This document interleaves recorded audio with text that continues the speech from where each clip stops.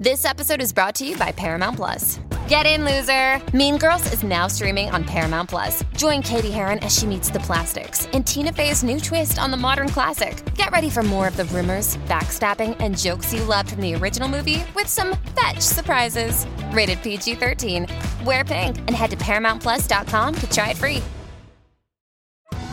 Survivor 46 is here, and so is On Fire, the only official Survivor podcast, and we have a twist this season. The winner of Survivor 45, Dee Valladares, will be joining us every week. We're going behind the scenes of the biggest moments, the how and the why things happen, and the strategy and analysis you can only get from someone like me, a Survivor winner. Listen to On Fire, the official Survivor podcast, wherever you get your podcasts. Better Call Paul is a production of Lola Media. Say hi, Lola. Hey everyone, this is Paul Sarker from Better Call Paul. Just wanted to remind you that the show is intended for entertainment purposes only and is not legal advice. I am not your lawyer unless we separately agree for me to represent you, and the views expressed by Mesh and me are solely our own. Hey everyone, welcome back to Better Call Paul, the show where we discuss the legal and business side behind the scenes of Hollywood sports and entertainment. I'm your co-host, Paul Sarker, former Marvel lawyer and current Big Law Media attorney. And I'm your other co-host, Mesh Lakhani. Paul, how's it going? It's going well, man. It's Diwali this weekend for the Hindu, Sikh, Jain community. That's like our version of, I guess you could say, Christmas, or it's the biggest holiday of the year. It's the Hindu festival of lights, commemorate victory of evil over darkness, good over evil, knowledge over ignorance. It's like several days. Usually it's 5 days, but the peak is going to be this weekend, today and tomorrow. So there's a lot of events in New York City. Are you attending these events? Yeah, the plan is to go to one. It's the weather's good. There's an outdoor event on the Upper East Side. We're going to check it out. I think there's like some dancing and stuff. I mean, we're not decorating the house. It's just too much work. But Diwali is really becoming much more high profile, certainly for me. I know last year, President Biden had a big celebration at the White House. I had a couple friends and contacts that went there. Eric Adams does a party at Gracie Mansion now. Cool. And, and you'll even see it in stores. Like certain retail stores are now starting to sell Diwali inspired merch because big population, big and relatively affluent population. I think Yeah. the median household income for the South Asian population, and we discussed this last year too, is like much higher than the overall median. I think it could be 80% higher. So That's it's a lot of people that want to they're walking the stores. They say, "Oh wow, Diwali themed plates and cups. I got to buy these." So yeah. let's party. Well, that sounds great, man. Happy Diwali. Thank you. Well, you know who's not having a happy Diwali, I'd say, shifting gears a bit, but if we want to get into what's going on with Marvel, new Marvel movie coming out, The Marvels, starring Brie Larson. Obviously, it is a sequel to the 2019 Captain Marvel.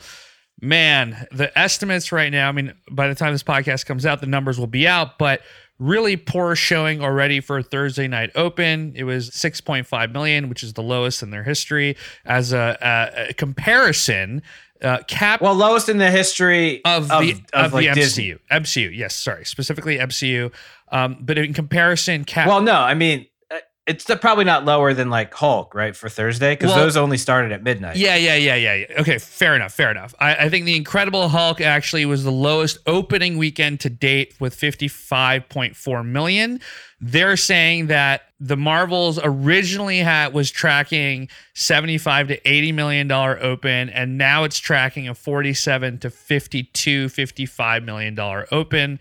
The Thursday night opening wasn't great in comparison to Captain Marvel's Thursday night opening, which was actually pretty decent, around 20.7. So it's 6.6 million compared to 20.7. I think there's a lot of reasons for this. Have you seen it?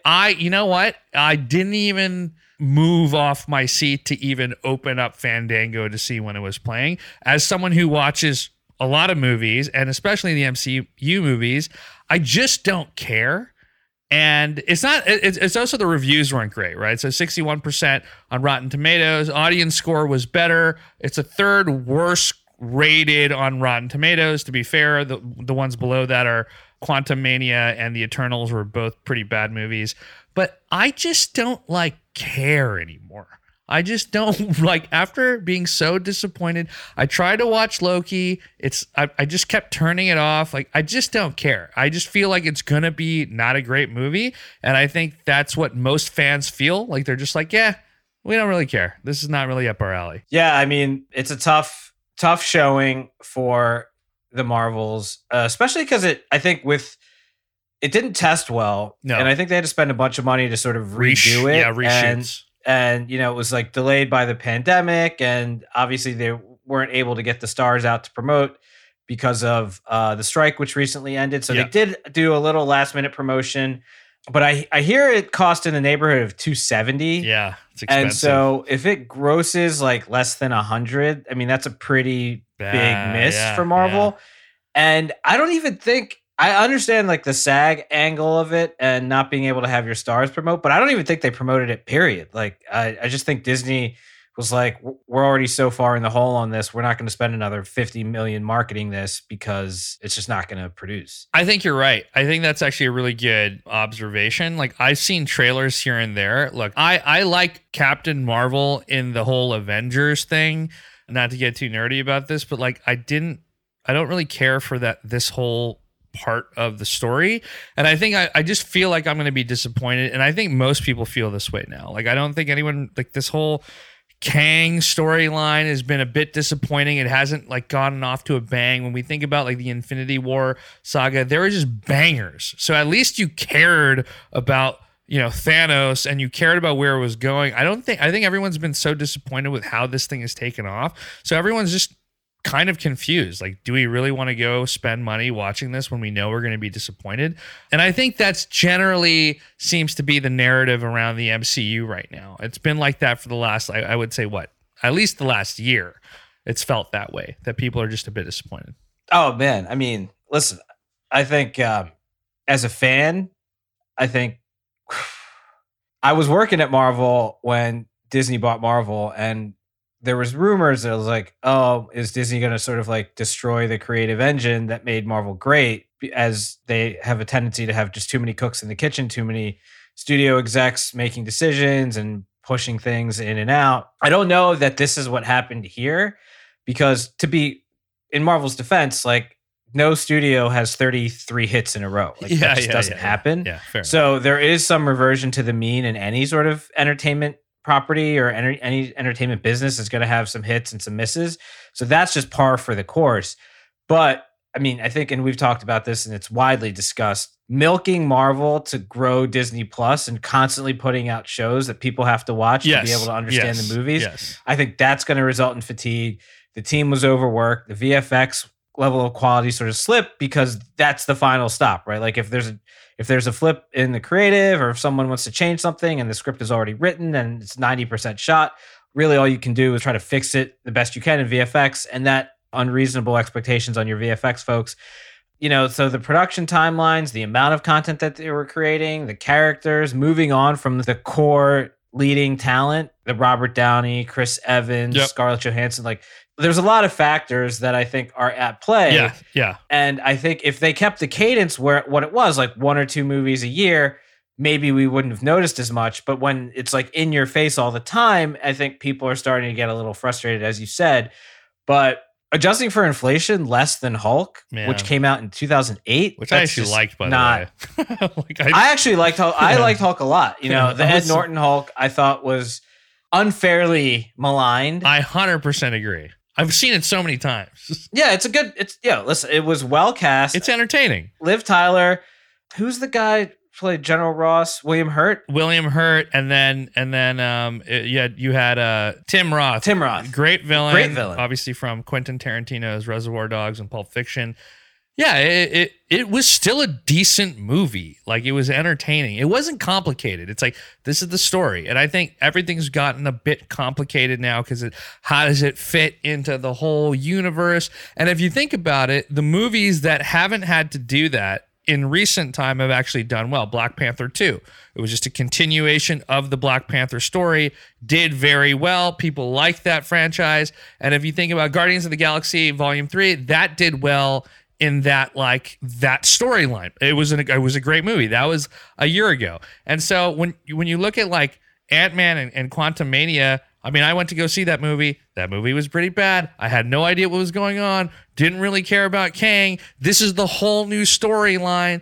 So I think we just want like the big hits. Like just give us the big hits and maybe we'll be fine. Looking back, I know it's 10 years old. I put Cap Winter Soldier as number one Endgame I thought was great. Avengers, Infinity War, less so for me. But I think there's a lot of fluff in there. I love Thor, Love and Thunder.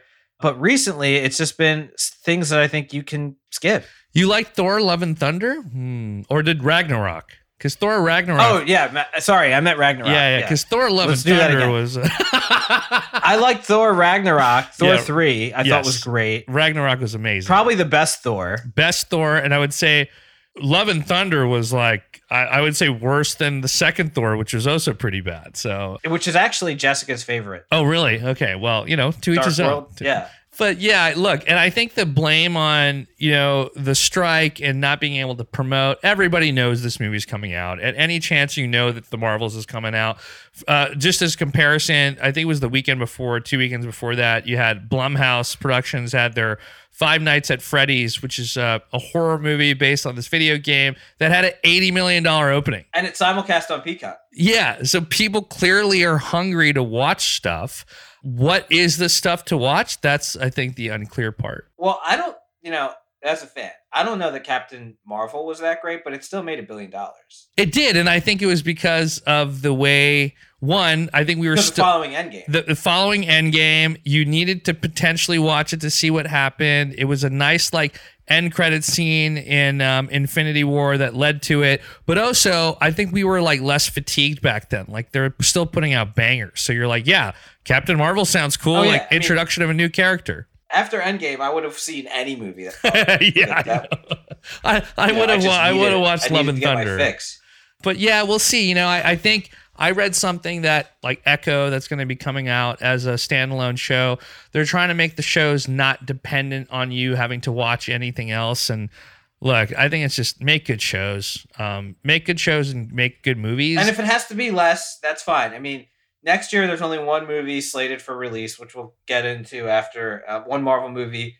But we'll get into that after the break. So actually, let's take a quick break and come back with the resolution of the SAG strike.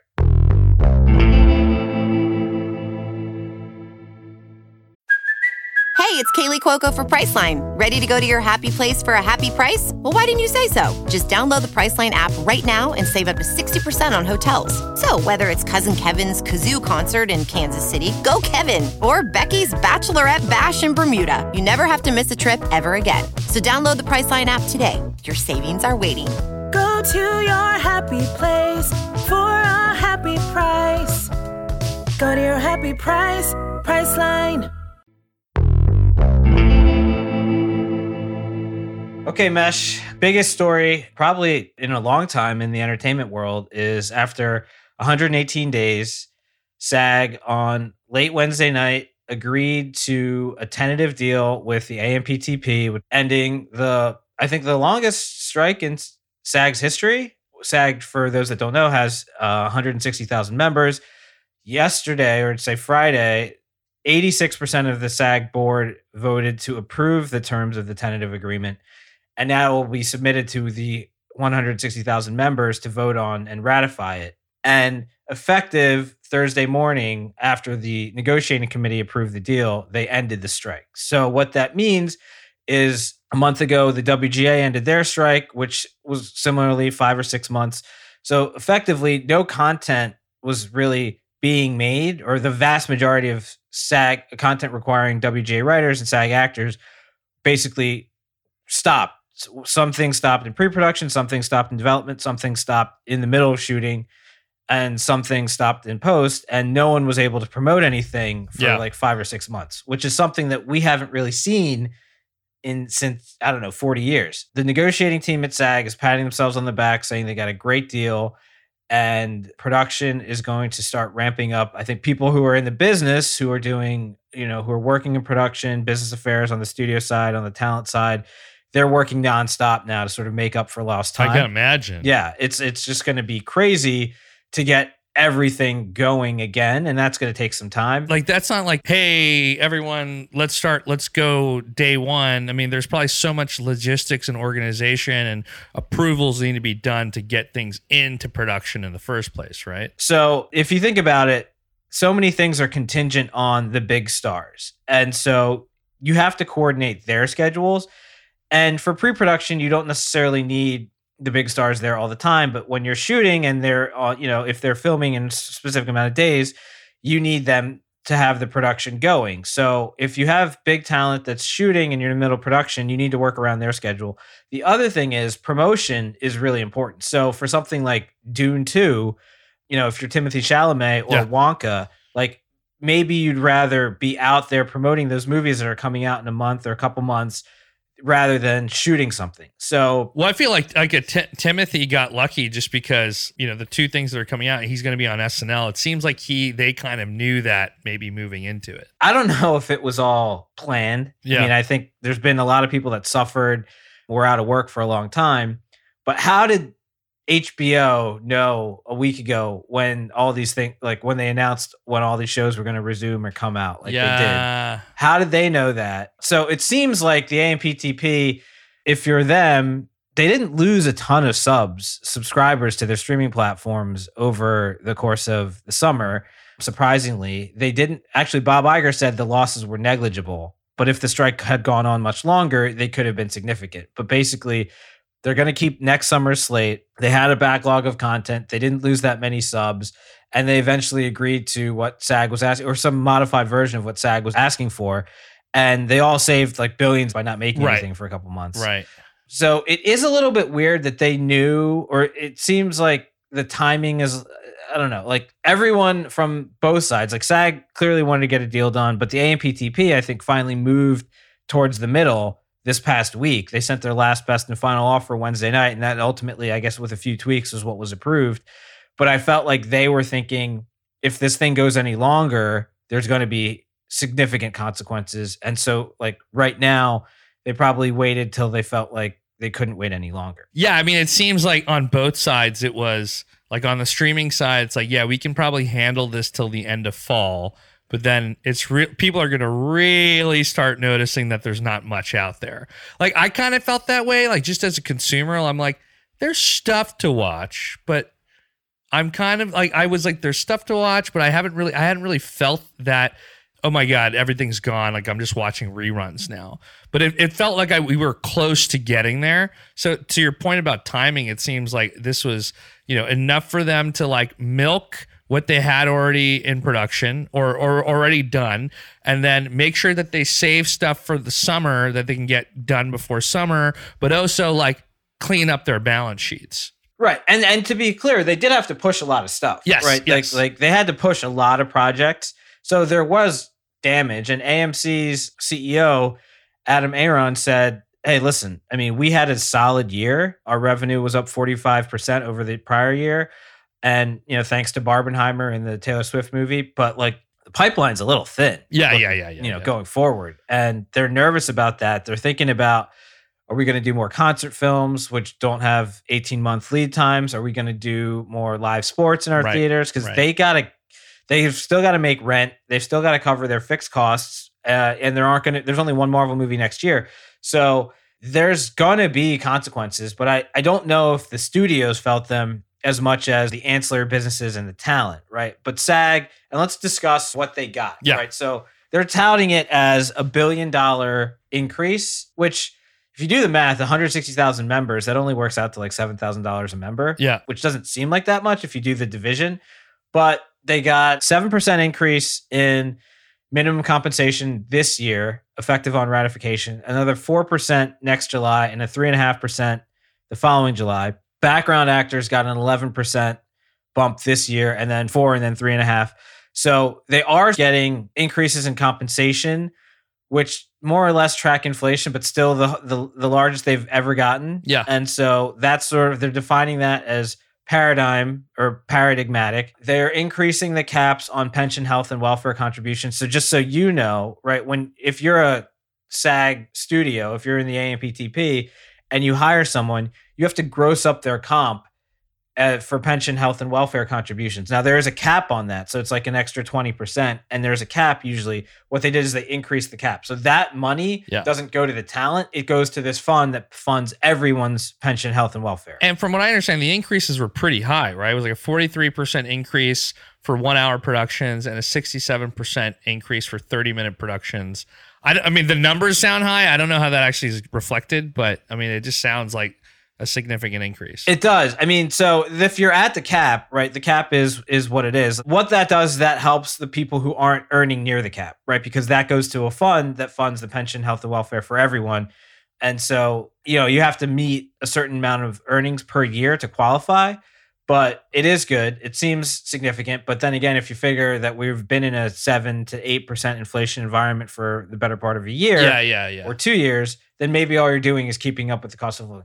One of the things they're defining it as groundbreaking protections on AI. Really, the final details haven't been released, but what Fran Drescher described it as, every studio is going to need the informed consent of any actor, whether it's principal, background, whatever, prior to recreating their likeness digitally using AI, generative AI, what have you. So informed consent before someone's likeness can be recreated, which I think is good, but the devil's in the details there, because if you're an actor and the studio just adds some sentence to your 30-page agreement that says, oh, by the way, you are consenting to us doing this with your likeness, and it's in something that you sign and your lawyer looks at it and you're desperate to sign because you haven't worked in 6 months, then I don't know how much it changes things at the end of the day, but it does give you the bite at the apple to say that the studio has to ask for it. They have to update their form. They have to negotiate it. I don't know if there's any specific minimum compensation that needs to be paid, but in other contexts, there's this thing called a reuse fee, which is if you show up and you film a movie or a TV show and then they use that footage in another work, they have to pay you a certain amount. Either you have to negotiate for that extra use and pay you something, even if you don't show up for the next project, or if they don't negotiate with you, there's some penalty fee that they have to pay. So I don't know if that is factored in here or if it's just a consent right. But if it's a consent right and you have leverage, then you can say, well, I'll only consent if you pay me X, right? So I mean, but that just seems like something that was just dated from before anyways, because like that doesn't even have to be AI related, right? That could be like CGI related, or it could just be them reusing footage. It's just reusing, Okay. Yeah, it's something that was basically like if you're in a franchise and they don't hire you for the sequel, they can't use you in the sequel from what you did in the first movie. Okay, cool. Without paying you. Got it. Obviously the studios are sophisticated. I'm sure all the business affairs teams are going through the new agreement and just updating what they need to update, right? In terms of minimum compensation and the forms and everything, because they need to get back to work. But, let's just go through some of the numbers. So California said that the strike had a $6 billion impact because it's not only the lack of productions, but it's also the ancillary businesses like the prop houses, the equipment, the companies that sell wardrobe, hair, makeup, all that stuff. They didn't do anything for catering, lighting, grip. New York City has announced that 200,000 New Yorkers are going to go back to work as a result of the resumption of film and TV. And that seems like a fair number. I think it's like between sounds like 180 and 200,000 people in film and TV. And they say a film and TV is $82 billion a year industry in New York. Really? Seems very high. That seems or at least that's what it was high. in 2019. In 2019, that's what it was.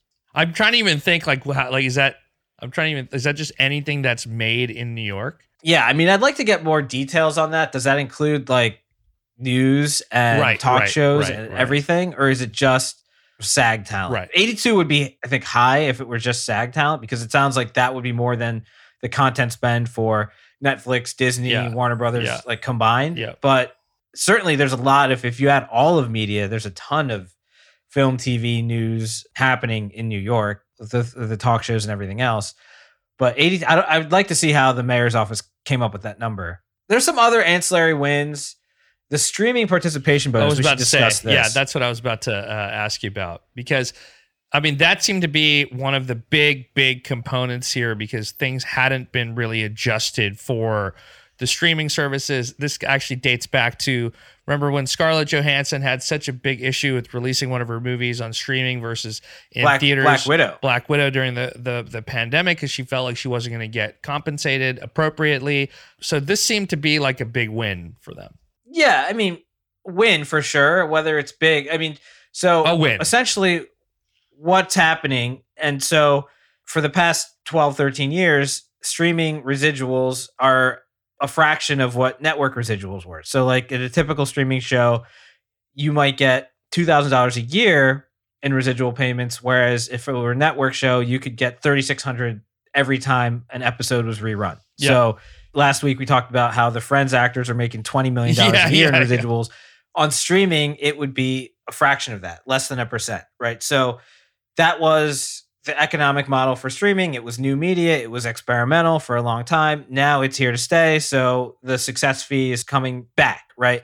But what streaming had always said is, we're taking the upside and paying you more upfront. Yes. But question is whether they were actually paying more, or maybe they were for a little bit, but the upside was going to the streaming companies, not necessarily the talent.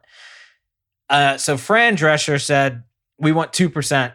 Their initial ask was 2% of all streaming revenue to go to the actors. The studio said no, unworkable. Then they said something like 500 million, also unworkable. So now where they landed is, there is a fund that the streaming companies are going to pay into, which is basically, the math is a little wonky, but if you're on a show that is watched by 20% of the subscriber base for a streamer, then the actors on that show, then there's a bonus of 100% of the residual base that goes into this fund. 75% of that go to the actors on the show. 25% go to all the actors on any streaming show. So the estimate is that this is going to be about a $40 million fund annually. So not 500 million, not a percentage. That doesn't sound like that much though. Revenue. 120 million. I mean, it's better than nothing, but it's not that much, but it's also something the streamers it's not Friends money. No. But it's better than what they were getting. Yeah.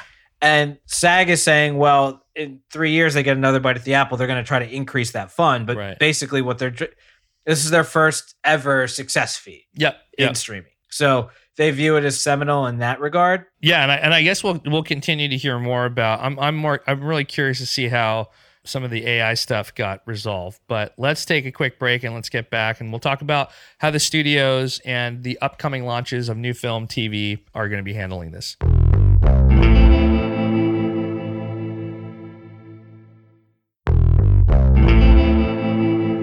So, Paul, now we think about what's going to happen post-deal. And obviously, in this time period, what has happened is that a lot of studios have reduced content spend. So, I mean, Bob Iger said that Disney reduced content spend down. It reduced it by $2 billion. Netflix also reduced theirs by $1 billion. And there seems to be just more cash flow among studios. But to your point earlier, it takes some time to get things going again. There's a lot of obviously movies and TV shows that need to come out. Production needs to go back in. People need to get their summer schedule going. What's going to be happening now? So let's go macro, micro. So macro, you and I are going to be paying more for all our subscription services. Like the prices are going to go up. They've already been going up. I think Netflix now, if you have the best plans, like $24, that's all going to go up. Fewer things are going to be greenlit moving forward because the cost to make everything is going to be higher. But that's big picture. Right now, what's happening is people are working nonstop to get things moving. So if you think about it, there's let's say 4 phases. There's development, which is casting, doing scripts, getting things off the ground. That is one phase. Then there's pre-production, which is something's been greenlit, but you haven't started shooting. That, everything's already been cast. You're going to still be working on scripts, but basically you have the script. It's been approved. You're going to be tweaking it. That's pre-production. Then there's production, which is you're actively shooting. And then there's post and sort of promotion. So various projects stopped literally when the strike happened in one of those 4 phases. Certain things stopped in development, certain things stopped in pre-production, certain things like Deadpool 3 stopped in the middle of production. And then other things just were finished, but they weren't able to be promoted or they stopped in post. So there's a lot. There's probably, I don't know, a dozen major projects film and TV that are going to start immediately. And then there's tons and tons of smaller projects that may just get killed because they can't get their main stars to focus on them now. But let's talk about Gladiator 2. Oh my God, I totally forgot about that one. Gladiator 1 came out like in 2000, I think. And so Gladiator 2 was going to be a delay, but that'll probably come out next year. Deadpool 3 was halfway through production and they're going to resume. So that's Ryan Reynolds and Hugh Jackman. Yeah. Mortal Kombat 2. Oh, okay. Mission Impossible, Dead Reckoning 2. Part 2, yeah. So they were in the end of filming, but they had to do the last scene, which is critical to the whole movie. Yeah. They were 90% done production, and they're going to finish the last scene, get everyone together. Oh my God. So they couldn't finish the last scene. No. I'm going to be paying attention to Tom Cruise's hair. I want to make sure that they got that right. You know what I mean? Sometimes you can just tell with a little bit of a haircut. Well, obviously, there's going to be a lot on getting that right. Venom 3, Spider-Man Beyond the Spider-Verse, White Lotus, we talked about Stranger Things, Wicked, Beetlejuice 2. These are all things that are going to resume now that the actors have the go-ahead. And so, like I said, if you are in business affairs or casting or talent or an agent, you're working nonstop around the clock right now because you've got to coordinate schedules. You got to get people, coordinate travel, get deals done, maybe increase things, give people, if someone was on suspension, you're going to end the suspension. You're going to get them back to work. You got to figure out where you're shooting and when, because it's just a mad dash to get things rolling again. And like I said, most of these things have already been pushed a year. Marvel, I think the only movie coming out next year is Deadpool 3 is the only Disney MCU film to arrive in 2024. Captain America, Brave New World, which was supposed to come out summer of 2024, and Thunderbolts, which was supposed to come out in December 2024, have now both been pushed to 2025. So there's only one Marvel movie next year. Obviously, Dune 2 got pushed to next March. Wonka is coming out in December, so Timothée Chalamet can promote it. As far as TV is concerned, I mean, I think they're going to start maybe as soon as Thanksgiving on Abbott Elementary, The Rookie, Grey's Anatomy, because they want to have stuff ready to go for next year. But the end of this year is going to be super light. Yeah, actually, now we were talking in the beginning, like we won't notice it. We're definitely going to notice it. I mean, we're really going to notice it in 2024, I feel like. I'm just looking at this release schedule from just Disney alone. And besides the MCU movies, obviously Blade is now 2025, Fantastic Four, 2025. Disney's Lion King spinoff Mufasa has been shifted to mid 2024, maybe end of 2024. Yeah, so there's a lot of Inside stuff. Out is next year. Yeah, it's just Inside Out 2. I didn't realize they're making Inside Out 2. So yeah, things are going to be pretty light for the beginning of 2024, it seems. You know, Better Call Paul didn't take a hiatus. No, we did not. But hopefully we'll have stuff to report on when it comes to film and TV in the next few months if there's nothing really coming out. Well, we will. Because like, again, as far as the entertainment ecosystem goes, there's sports, there's news, there's music, there's all kinds of things other than film and TV. Yeah. So yes, film and TV, there's this huge backlog and things are going to be going a mile a minute to sort of catch up, but we'll be here to cover it for sure. Yeah, and I think it's nice to know because I think there's going to be a lot of really great films that are going to be coming out that are not just the big blockbuster stuff. Obviously, you know, folks like A24 and production houses like that, I'm excited about. I'm actually, you know, randomly enough, I'm excited to watch The Killer, which is I think just got released on Netflix, which is David Fincher's new movie with Michael Fassbender. So there's some things here and there. Yeah, I mean, I think there's just been some allegations against Michael Fassbender maybe like 10 or 15 years ago about him domestic violence. And so I think that's kind of alienated some of his audience. Yeah. He was great in Inglourious Bastards. Yeah. And X-Men First Class. Right. And I think, I mean, look, it's important to highlight that there is an article here in BuzzFeed. Disturbing domestic abuse allegations against Michael Fassbender have resurfaced online after the trailer for his new movie dropped. Sunawan Andrews accused the star of physically abusing her in 2010 with the alleged incidents detailed in legal filings.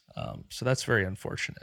But we'll see how that gets, if people watch the movie or not based on that. But, you know, that's not good. Well, you know, regardless of that, hopefully we'll have other stuff to watch and plenty to report on Like I said, well, yeah. I mean, it's good news, right? If the SAG strike went through the year, I mean, it would have been like we would have been talking about 25, 26, release dates, which are not good. Not good at all. But surprisingly, I didn't cancel any of my subscription services, so neither have I. It's maybe probably because have. I Now forget it's too what late. I have. So we'll see. I'm right now I'm still on my Friends binge, but hopefully we'll have some new stuff to watch.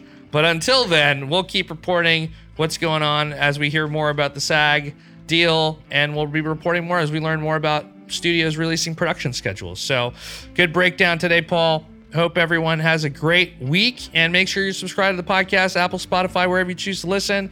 Follow us on Better Call Paul the podcast on Instagram and TikTok, and follow me on Twitter at @MeshLakani. Better Call Paul is produced and edited by Valentino Rivera and assistant producer Lisa Sanders. Have a great week. Thanks, everyone.